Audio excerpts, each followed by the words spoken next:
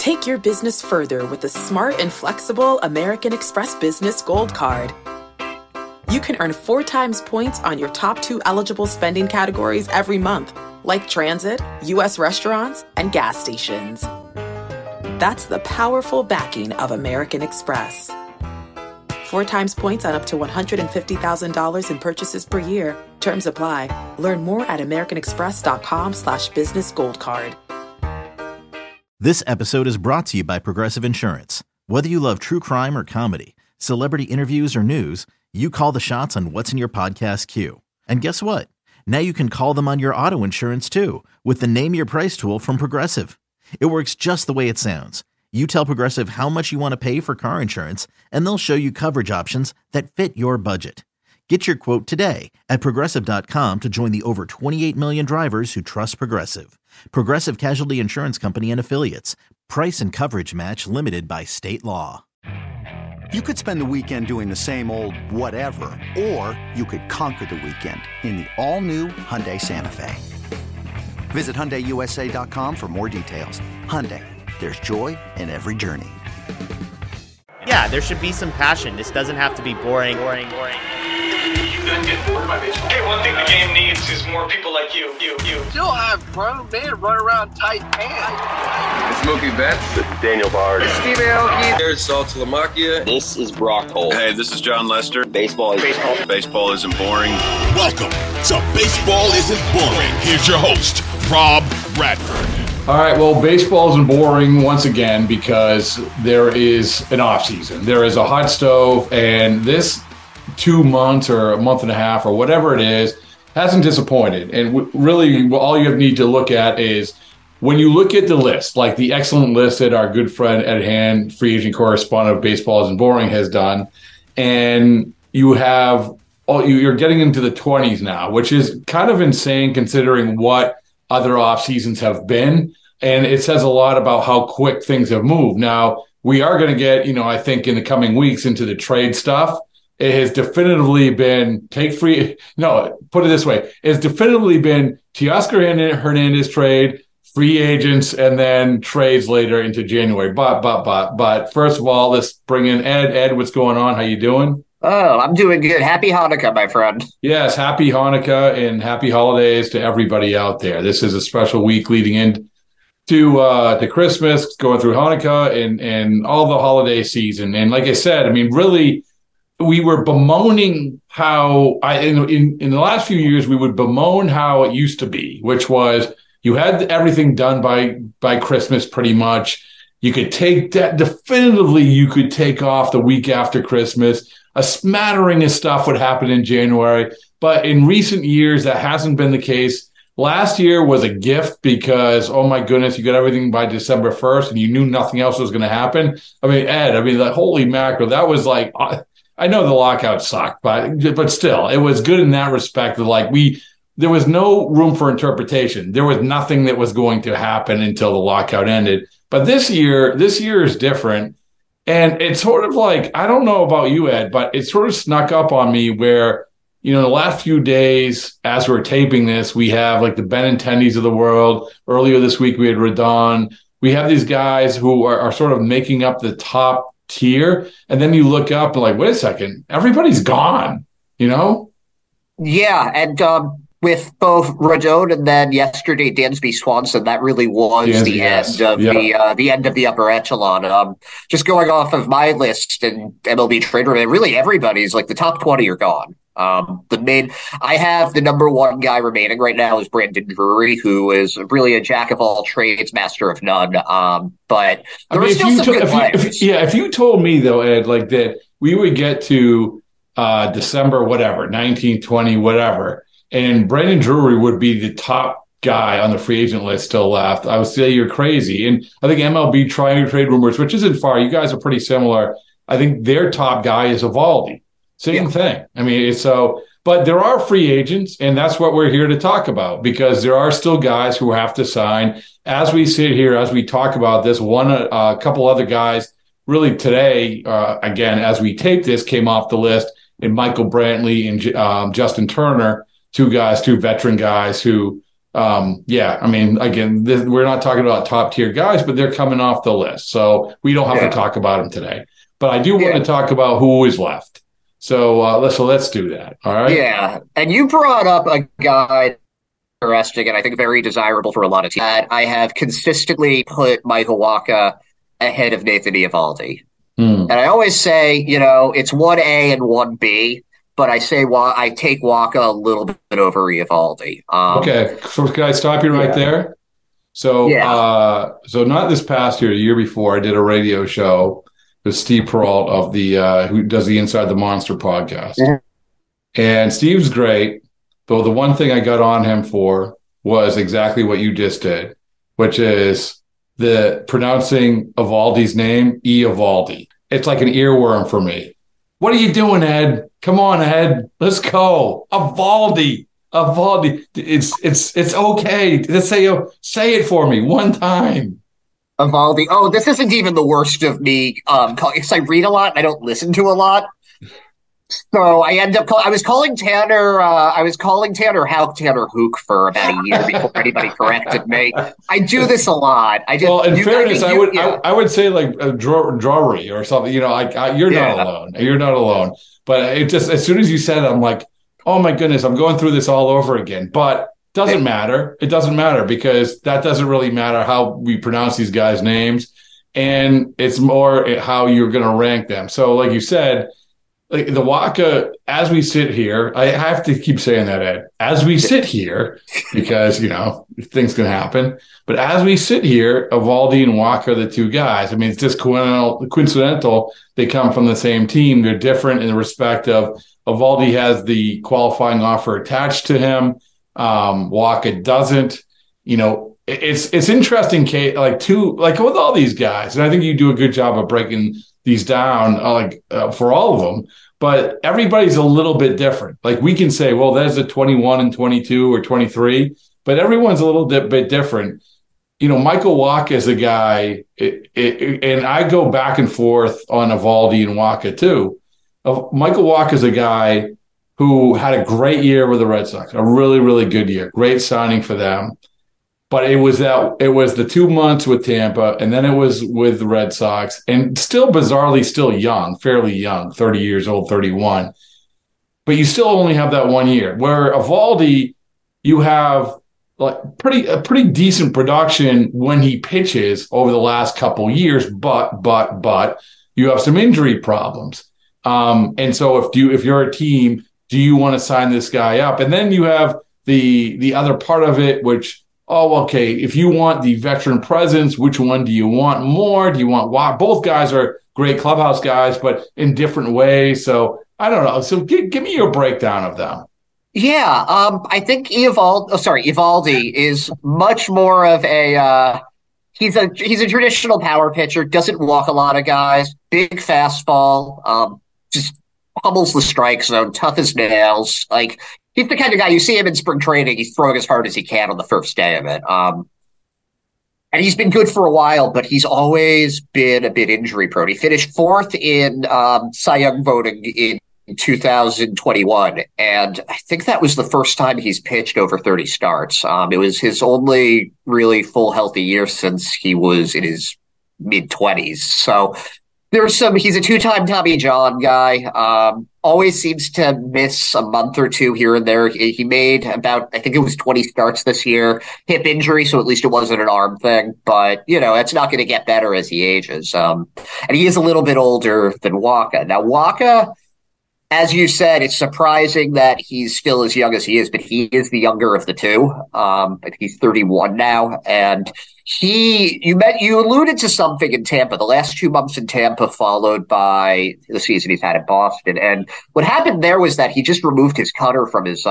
repertoire. And, the results became significantly better when that happened. Now I think if you're going by pure stuff, he's not as strong as Eovaldi. Eovaldi's got more velocity on him. But he does have the pitch. He does. He has the pitch. And so, you're right. I mean, if you're talking about, and with Eovaldi, it intrigues me because, and I told Eovaldi this too, is that you have these pitchers who are taking better care of themselves, who are evolving, who have more information. And this guy, obviously his work ethic's off the charts, and he's open to adjusting. So he was a guy who threw 100 miles an hour, and that's what he was known for. But he also has the other pitches. So I am anxious to see like how he is going to evolve. But we still have to see. I mean, if you sign this guy into his mid-30s, you're still going to have to see how he evolves and, like you said, stay healthy.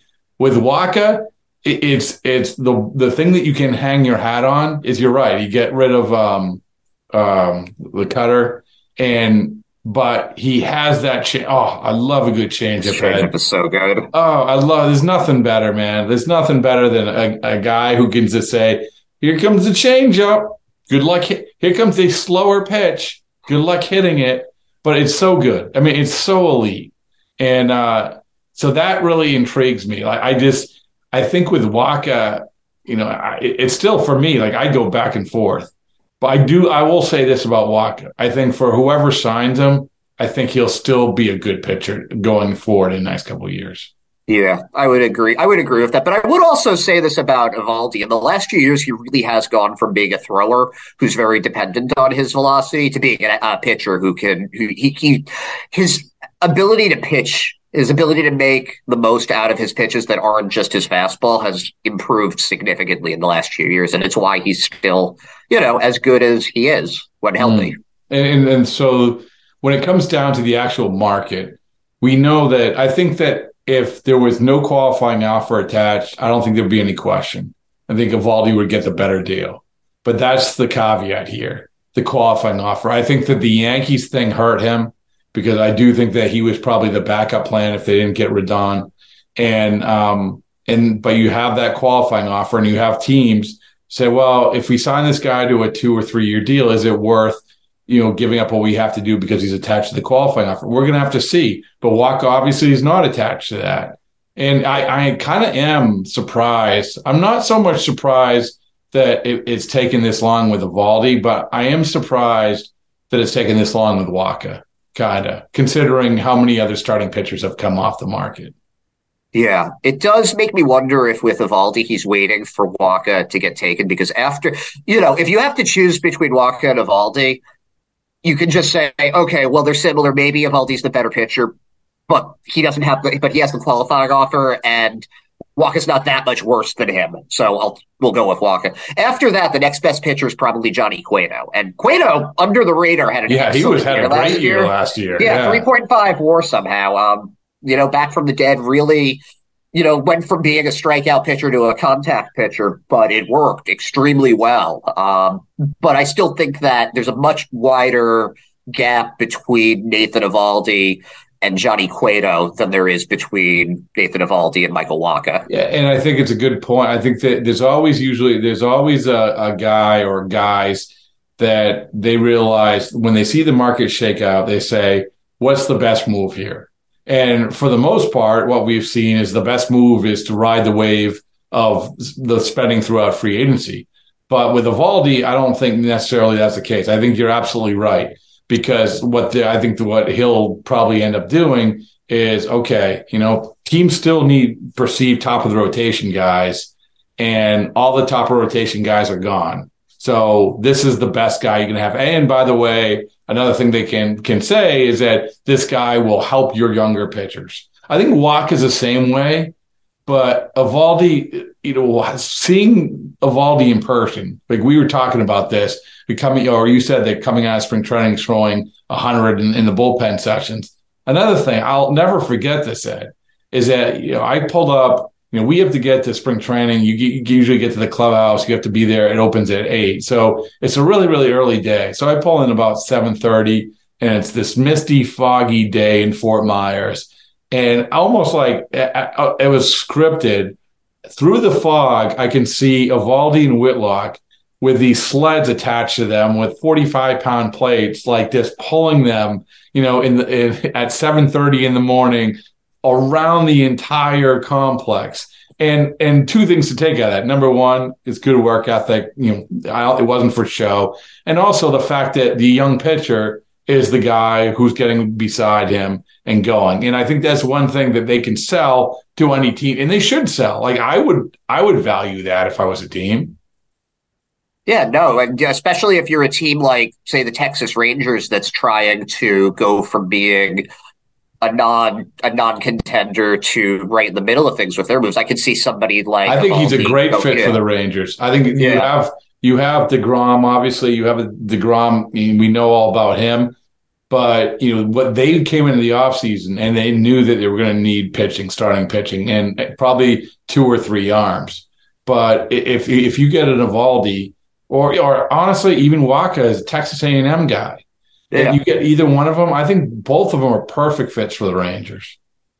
Yeah, and we'll see. They're still. I was surprised that they were both still here because I sent a list of guys that I was like, okay, these are going to be interesting matchups, but we'll have to switch them up if because things are happening so quickly. I was positive one of these guys was going to sign before we recorded.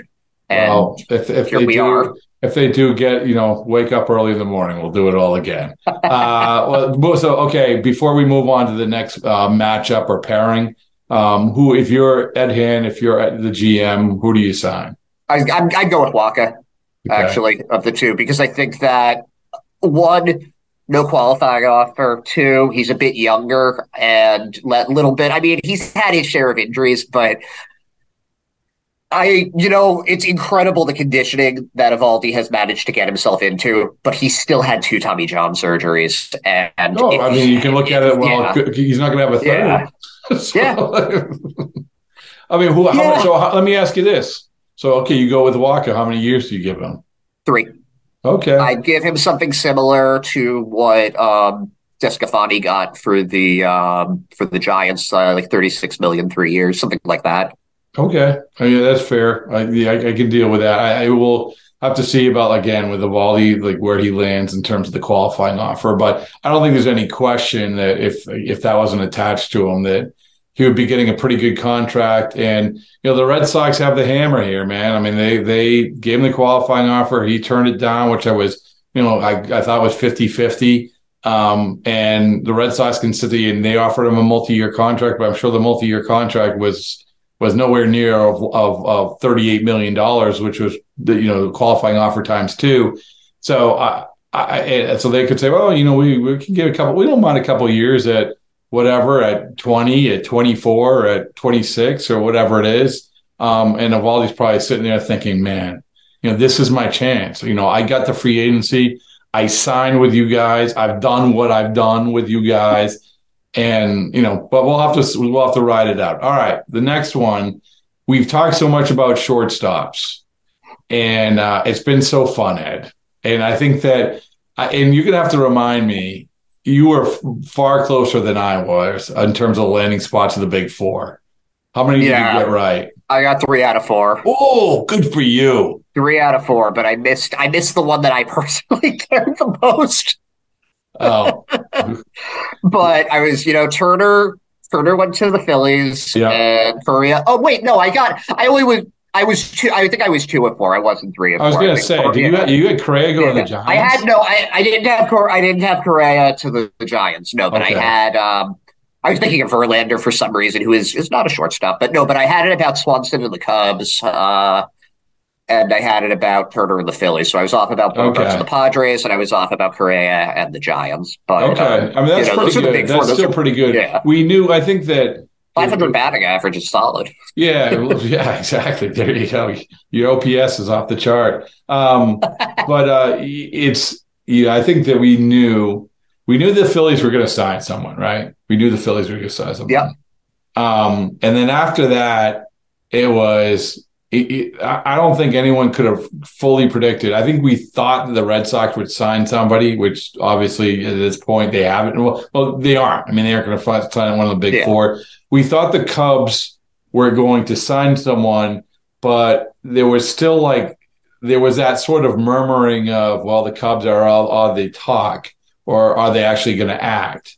And are they going to get into the deep end when it comes to these guys? They got in the deep end, the shallowest end of the deep end with Dansby Swanson, but still, I mean, that was a notable thing.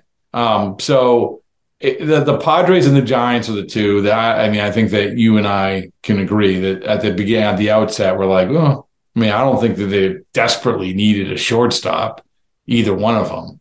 I mean, you're moving off of in the Giants, you're moving a guy over to third base, right? Or third base, Crawford, and then and with the Padres, you already had like 4 shortstops. So I'm trying to make us look better. Right, make us look more sane. So Dansby Swanson goes to the Cubs. That's the most recent one, and that leaves us with 2 intriguing guys. Not guys who are going to stick in the middle of the order like these other guys. Not guys who are going to put on the cover of the media guide unless your team really, really sucks. But guys who can be useful. I mean, Jose Iglesias and Elvis Andrus, really revitalized his value by going to the White Sox at the end of the year. And Iglesias revitalized his value to really dating back to when he spent that final month with the Red Sox and then goes to Colorado and has a pretty good year. So, talk a little bit about those 2 guys because they're still useful guys, but they're sort of along the lines of the rest of the guys we're going to see come off the board, right? Everyone's going to be like, oh, that's good. That's nice. I mean, it's not going to sell. It's not going to sell a single ticket, Yeah. But still, what do you think?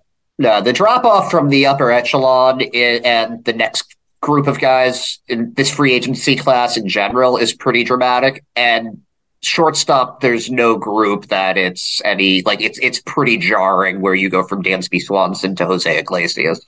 And that's not to say either of these guys are bad. Iglesias, I feel like, has almost been criminally underrated his entire career. He's a guy who came up with the Red Sox as a defense first, kind of like I don't know if he's kind of almost like a poor man's, impoverished man's Omar Vizquel, just very good defensively. Like you said, you went from poor man to impoverished man. Yeah, it's like okay, I would agree with that. I mean, And by the way, it was his career everyone thought was falling off a cliff when he was with the Angels. Yep. And everyone, would be when he was acquired by the Red Sox for that last month. Believe me, everyone was jumping in saying, oh my goodness, look at his defensive run saved. It's terrible. Everyone said this guy's defensively. He's not even good defensively anymore.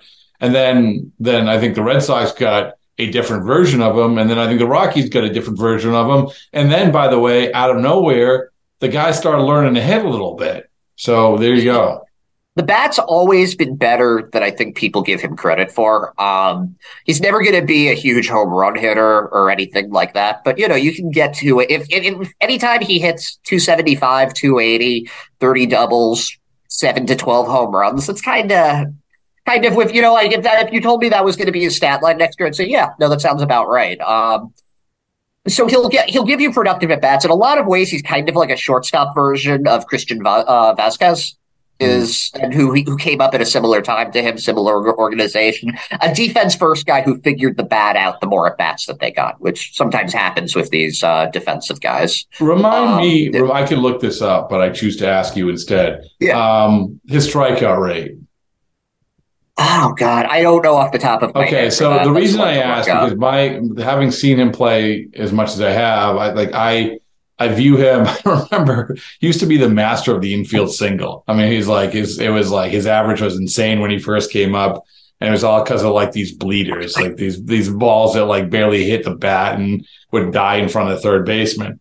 But to me, he's sort of a contact type E hitter. I should look as you talk next. I'll look this up so I don't look like an idiot.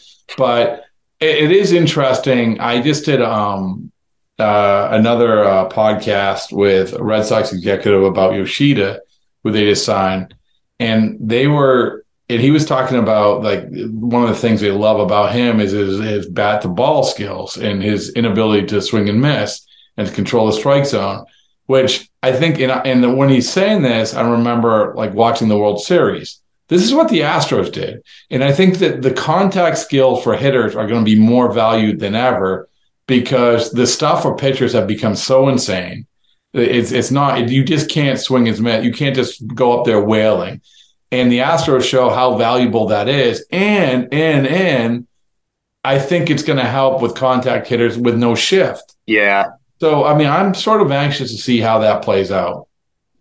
Yeah, and I think that somebody like Iglesias really, again, like you said, with like the master of the infield hit, if you can put the bat on the ball, something might happen. Nothing's. But if you're just swinging and missing at everything, it's not. So, that's something that definitely works in his favor. But I'd have to look up what his actual. I will do that for you. But why I looked this up? Tell me a little bit about what your perception of Elvis Andrus is. My perception of Elvis Andrus is that he had a really good comeback season that sort of came out of nowhere. He had signed a long-term deal with the Rangers that didn't really go so well at the end of it. Ended up on the A's, I think, and then got traded to the White Sox when Tim Anderson went down, and really was just able to put together a pretty solid season with I think he had 17 home runs, 32 doubles, played solid enough defense. When everything was said and done, he had a 3.0 WAR.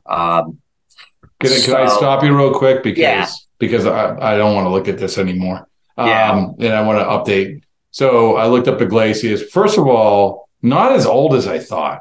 Yep. Like 30. What is he? He's 32. 32 as we sit here. And so in 467 plate appearances, he struck out 56 times. So that's not bad. That's pretty good. I would say. Yeah, that's pretty good. Yeah, I mean So he doesn't strike out a bunch. I like, before you go on about Andrus, I just think Iglesias might be this guy who sort of as he's gotten a little older, he's figured it out. Because Ed, I was around when he got first called up, and the perception when they made that trade for Jake Peavy, the perception was a little big for his britches. Not a bad guy, but a little big for his britches. And then a little flashy, obviously went to Detroit and again, not a bad guy, but I think once he got back to Boston, there was definitely a maturity that they hadn't seen when he left 8 years before. And I having that age and just sort of seeing his production, and I don't think he's going to hit like he did in Colorado, but it's not a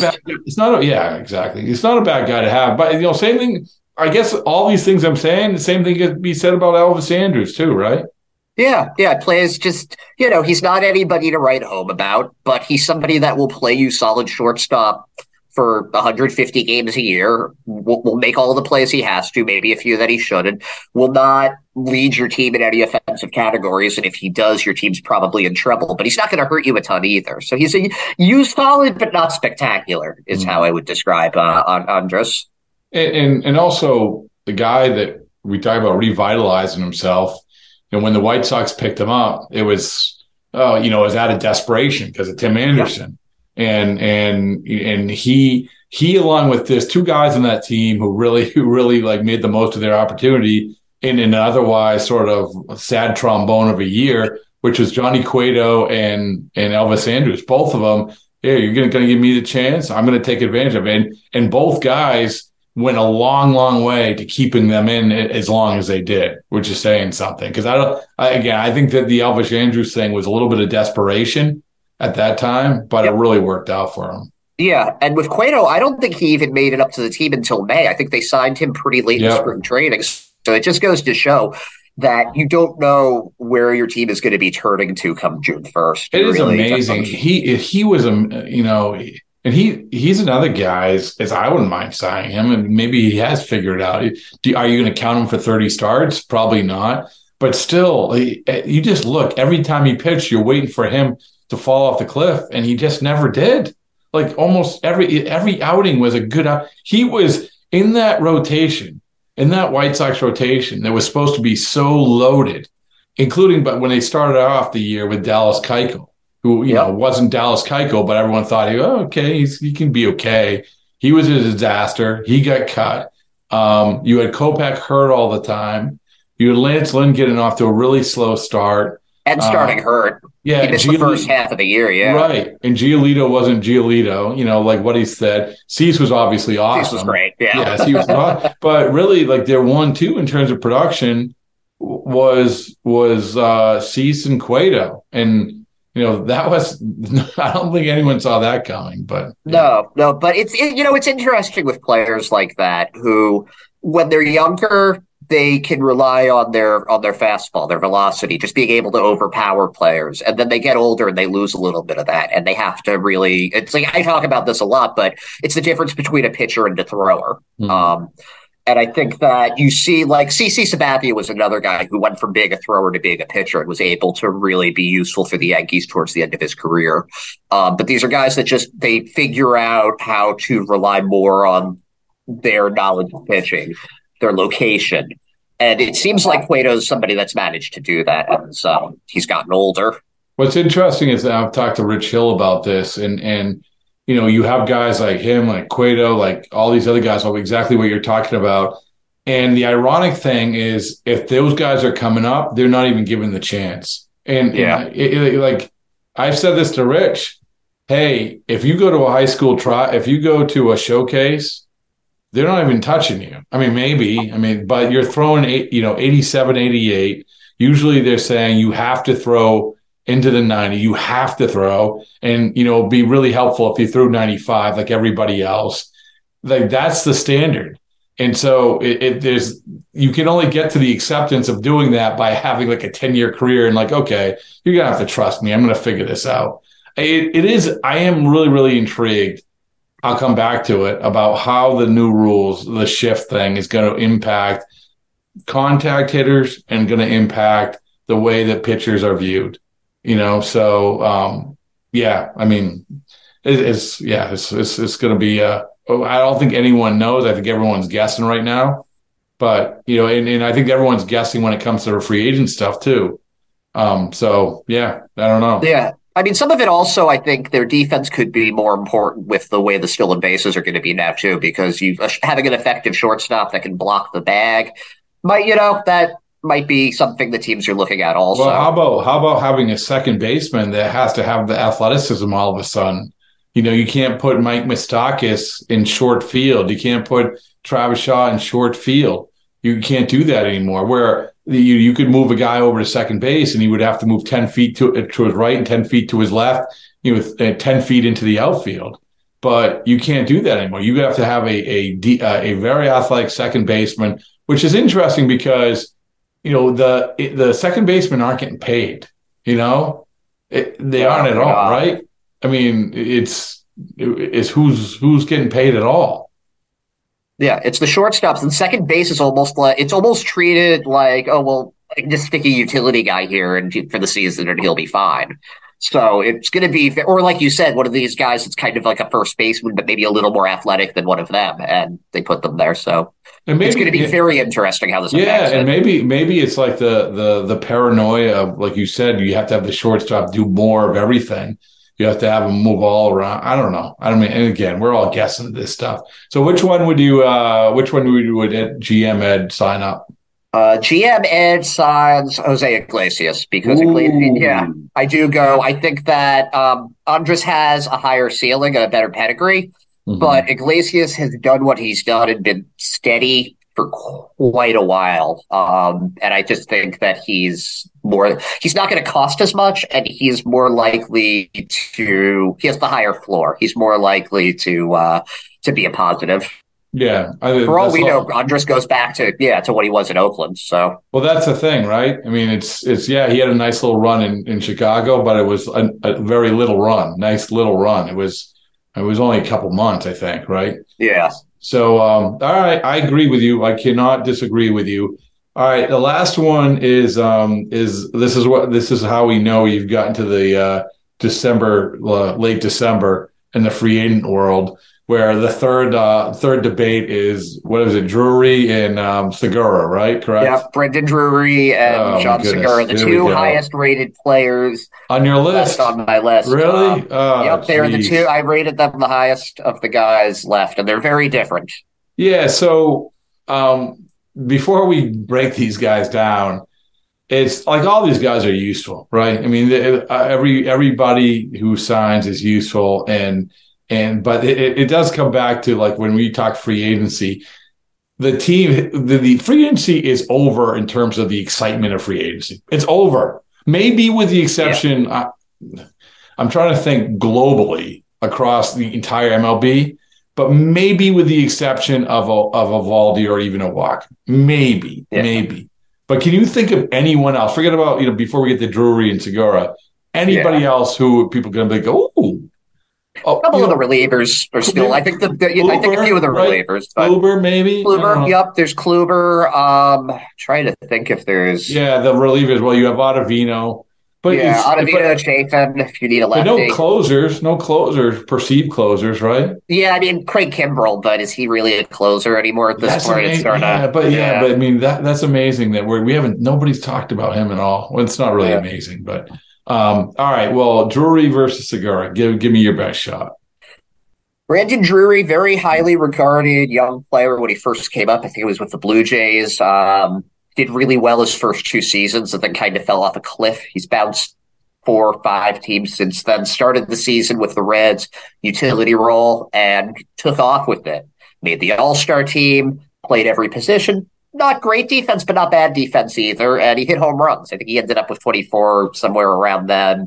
That didn't do as well after he got traded to the Padres, but still very good season, very good year, versatile, and still reasonably young. I think late 20s, early 30s. So there's a guy that, has bounced around a bit, but maybe he put it all together. And then on the other end of the spectrum, you have Jean Segura, who is a player who has been around for a while. And when healthy, he's been a pretty consistent hitter, like more of like a line drive, 15, 17 home runs, will steal a few bases for you, plays decent enough defense, used to be able to play shortstop, third, second. Now it seems like he's limited to just second base.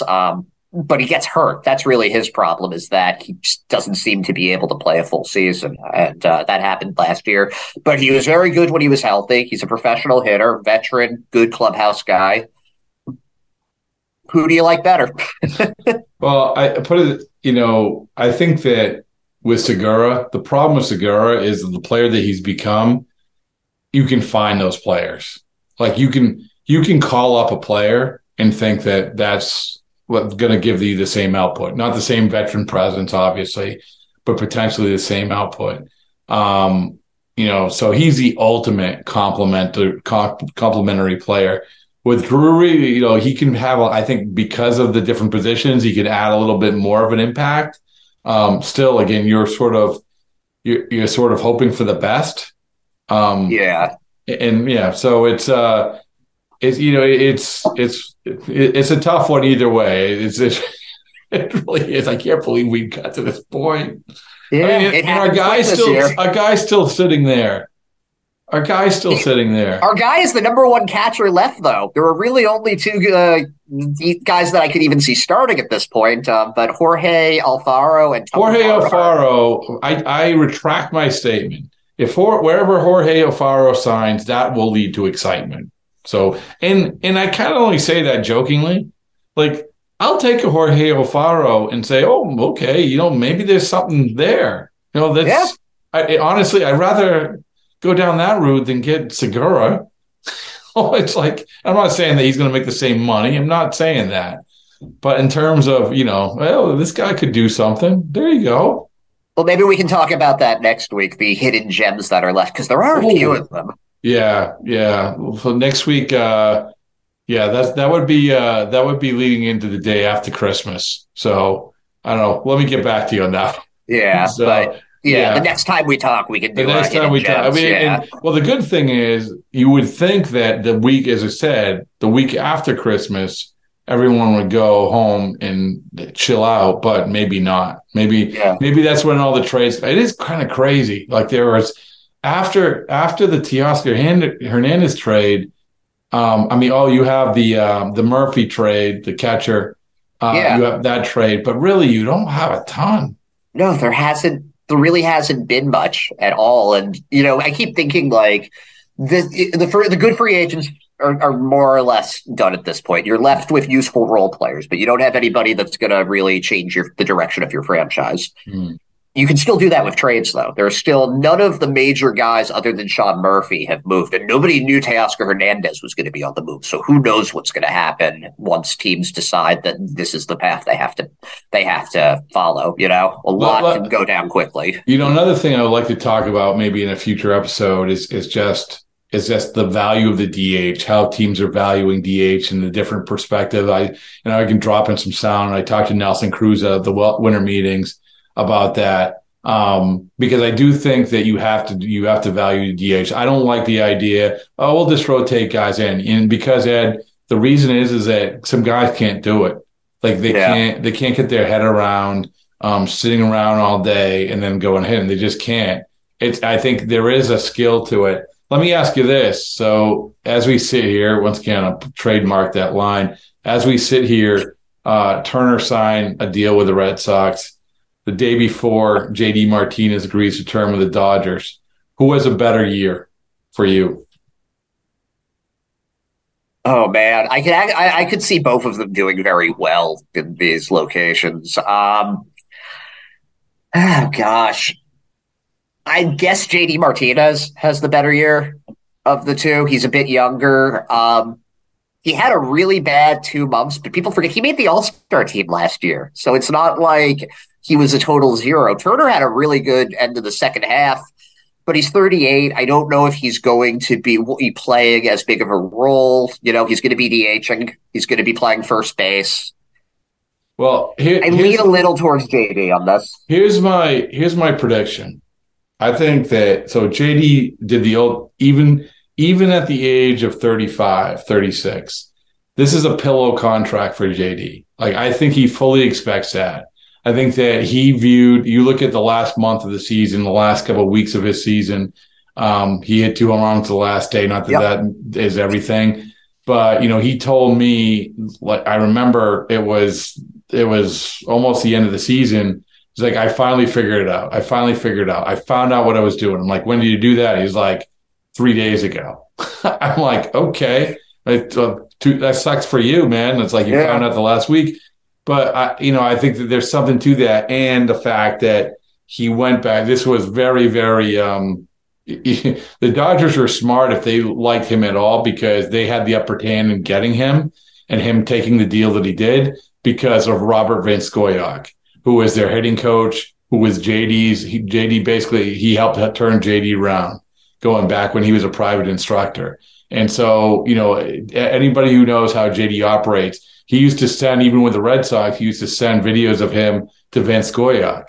So, I think that is a very real thing. They say, okay, I'll take my 1 year and $10 million and then move on from that. Turner is, I think it's not a terrible signing, but, we just have to see. I know that he had a better second half of the year. And he's a good guy to have on the team. I do think that that's important with this Red Sox team going forward, because you've lost so many guys, so many key guys. So, but I think for production wise, I would have to agree with you. I think that JD Martinez is probably going to have a better bounce back year. And also, I just want to throw this in that, when I asked somebody about how much interest the Red Sox had with JD Martinez, the quote was a bit ... Isn't that like, shouldn't you put that on the bumper stickers for the Red Sox? A bit. I mean, like, either you do or you don't. What does that mean? Go. Yeah, like, what is that? Well, I mean, it means like, if it falls to us, like, well, sure, we'll sign him. But I feel like 90% of the guys that they've had interest in is like, it's a bit ... Yeah. But and I honestly, I thought kind of like how that's maybe how the Cubs were trending, but boom, like they turned the page, man. Like, they said, okay, we're laying in the weed, boom, here it is. Bellinger, and then obviously Dansby Swanson. Bellinger, Swanson, and I actually thought they made a low-key excellent signing with Brad Boxberger, who's been very under the radar as a setup guy, but he was very good for 2 years with Milwaukee. He can close, he can be a setup guy, and they got him for like $2 million plus, some incentives. I thought that was a very sharp signing on there. I think the Cubs are going to be, because they had a good second half. They feel good about themselves. They have some young players coming up. And so now you have this. I think that the Cubs are in a good spot. You look at that town of Chicago, and I think it's funny because the White Sox sort of were the shock and awe team of a year ago. Like, who aren't they going to sign? Who aren't they going to be interested in? And then really the move that they've made is Benintendi. But Benintendi's a good one. Like, Benintendi's like a good for what they needed. I think Benintendi's devalued by a lot of people. I think he's a solid player. I think that a solid player is the right way to look at that, but he's also not somebody that you can really build around. He's a very nice, but they don't need to build around him. I mean, that's the thing with the White Sox. I mean, you just need someone to field the ball and hit right-handed pitching. Like, holy mackerel, they're so bad defensively, and it is interesting because I put up a poll. I say, of the two guys, who would you rather have? Two guys who signed virtually the same contracts or were virtually the same age, which is Yoshida and Benintendi. Yep. And, listen, I mean, obviously we're based in Boston and it's going to be, Red Sox centric, but it's always the shiny new toy. It's always the shiny new toy. It's, it comes back to the Benintendi perception. And even with the Yankees offered him 4 years. I mean, they weren't dissuaded by his lackluster performance. You said, like, JD was an all-star. He was an all-star. Benintendi was an all-star. He was a Gold Glover a year before. So it's, he's like you said, he's a solid player. I think that was I think 5 years is okay with a guy like that. He's still young enough. It's okay. So I'm saying it's okay. Chicago. Yeah. It's okay. Good job. So there you go. Yeah. I hate to say it this way, especially considering the name of the show that we're on, but he is a little boring good. He's a boring good player, Benintendi. Yeah, right. It's excellent point. Excellent point. There's nothing wrong with being boring good. There's nothing wrong with that. So it's this for being boring good. Andrew Benintendi T-shirts on the way. So there you go. All right. Well, I think we solved a lot of problems once again, and we'll race to put this. Everyone should listen to this as soon as possible. And I promise I will not have Chaim Bloom on like 5 hours after I post this. Okay. I got a story to tell you about that after we're done. Oh, you don't want to tell now? Come on. I guess I can. So, my fiance's family are just big sports people. And I get a text from Allie, my fiance, while I'm at work being like, your interview's blowing up. And I'm like, what are you talking about? Your interview, it's blowing up. Go, baseball isn't boring. It's blowing up. And I guess the interview that you did with Bloom was all over the news. People were talking about it everywhere, and they all thought that was me that was on, and all of her family. And I was kind of like, I mean, I think I was on 3 hours before that. Yeah, that wasn't me, guys. It was. Listen, first of all, it was 6 hours before, and because it dropped at 6, and we had a good Chaim Bloom interview here and everything else, and that's great. But I want to say this is that I was very proud of that day overall, and you were a big part of it. Like, I thought that's how this whole podcast should be. It should be a lot of things to a lot of people. And I think that's what exactly that day was. Now, it's a lot to ask to do every day like that, but still, I mean, that was a great example of it because, even in the following days, yeah, sure, like people are consuming the Chaim Bloom interview. But I can tell you, people were still consuming all the stuff that we talked about with free agency. So, So go tell your fiance, say, hey, listen, I'm the straw that stirs a drink there. And this was a hallmark day, one of many that we've had here. Baseball isn't boring. By the way, it's always good when a free agent signs and we can pull up a video of him getting out of a car in a baseball isn't boring T-shirt. And that was the case with Justin Turner. So all these free agents, if Jorge Alfaro doesn't get out of the car at spring training wearing a baseball isn't boring T-shirt, then we aren't doing our job. So we got to get him that shirt. We got to get him. Preferably with no sleeves. Yes. Cut them off. They have to be cut off, though. Oh, of course. All right, excellent job as always. In celebration of opening day, we've got a special episode of the Moth Podcast for you. The theme is baseball and the surprising ways it connects people. I gaze out at the players on the field, and then I look over at my dad, and I realize that in the silence between us, that something has changed. It's like I'm seeing him for the first time. 2 stories about baseball, family, and so much more. The episode's available right now. Subscribe to the Moth Podcast to make sure you hear it.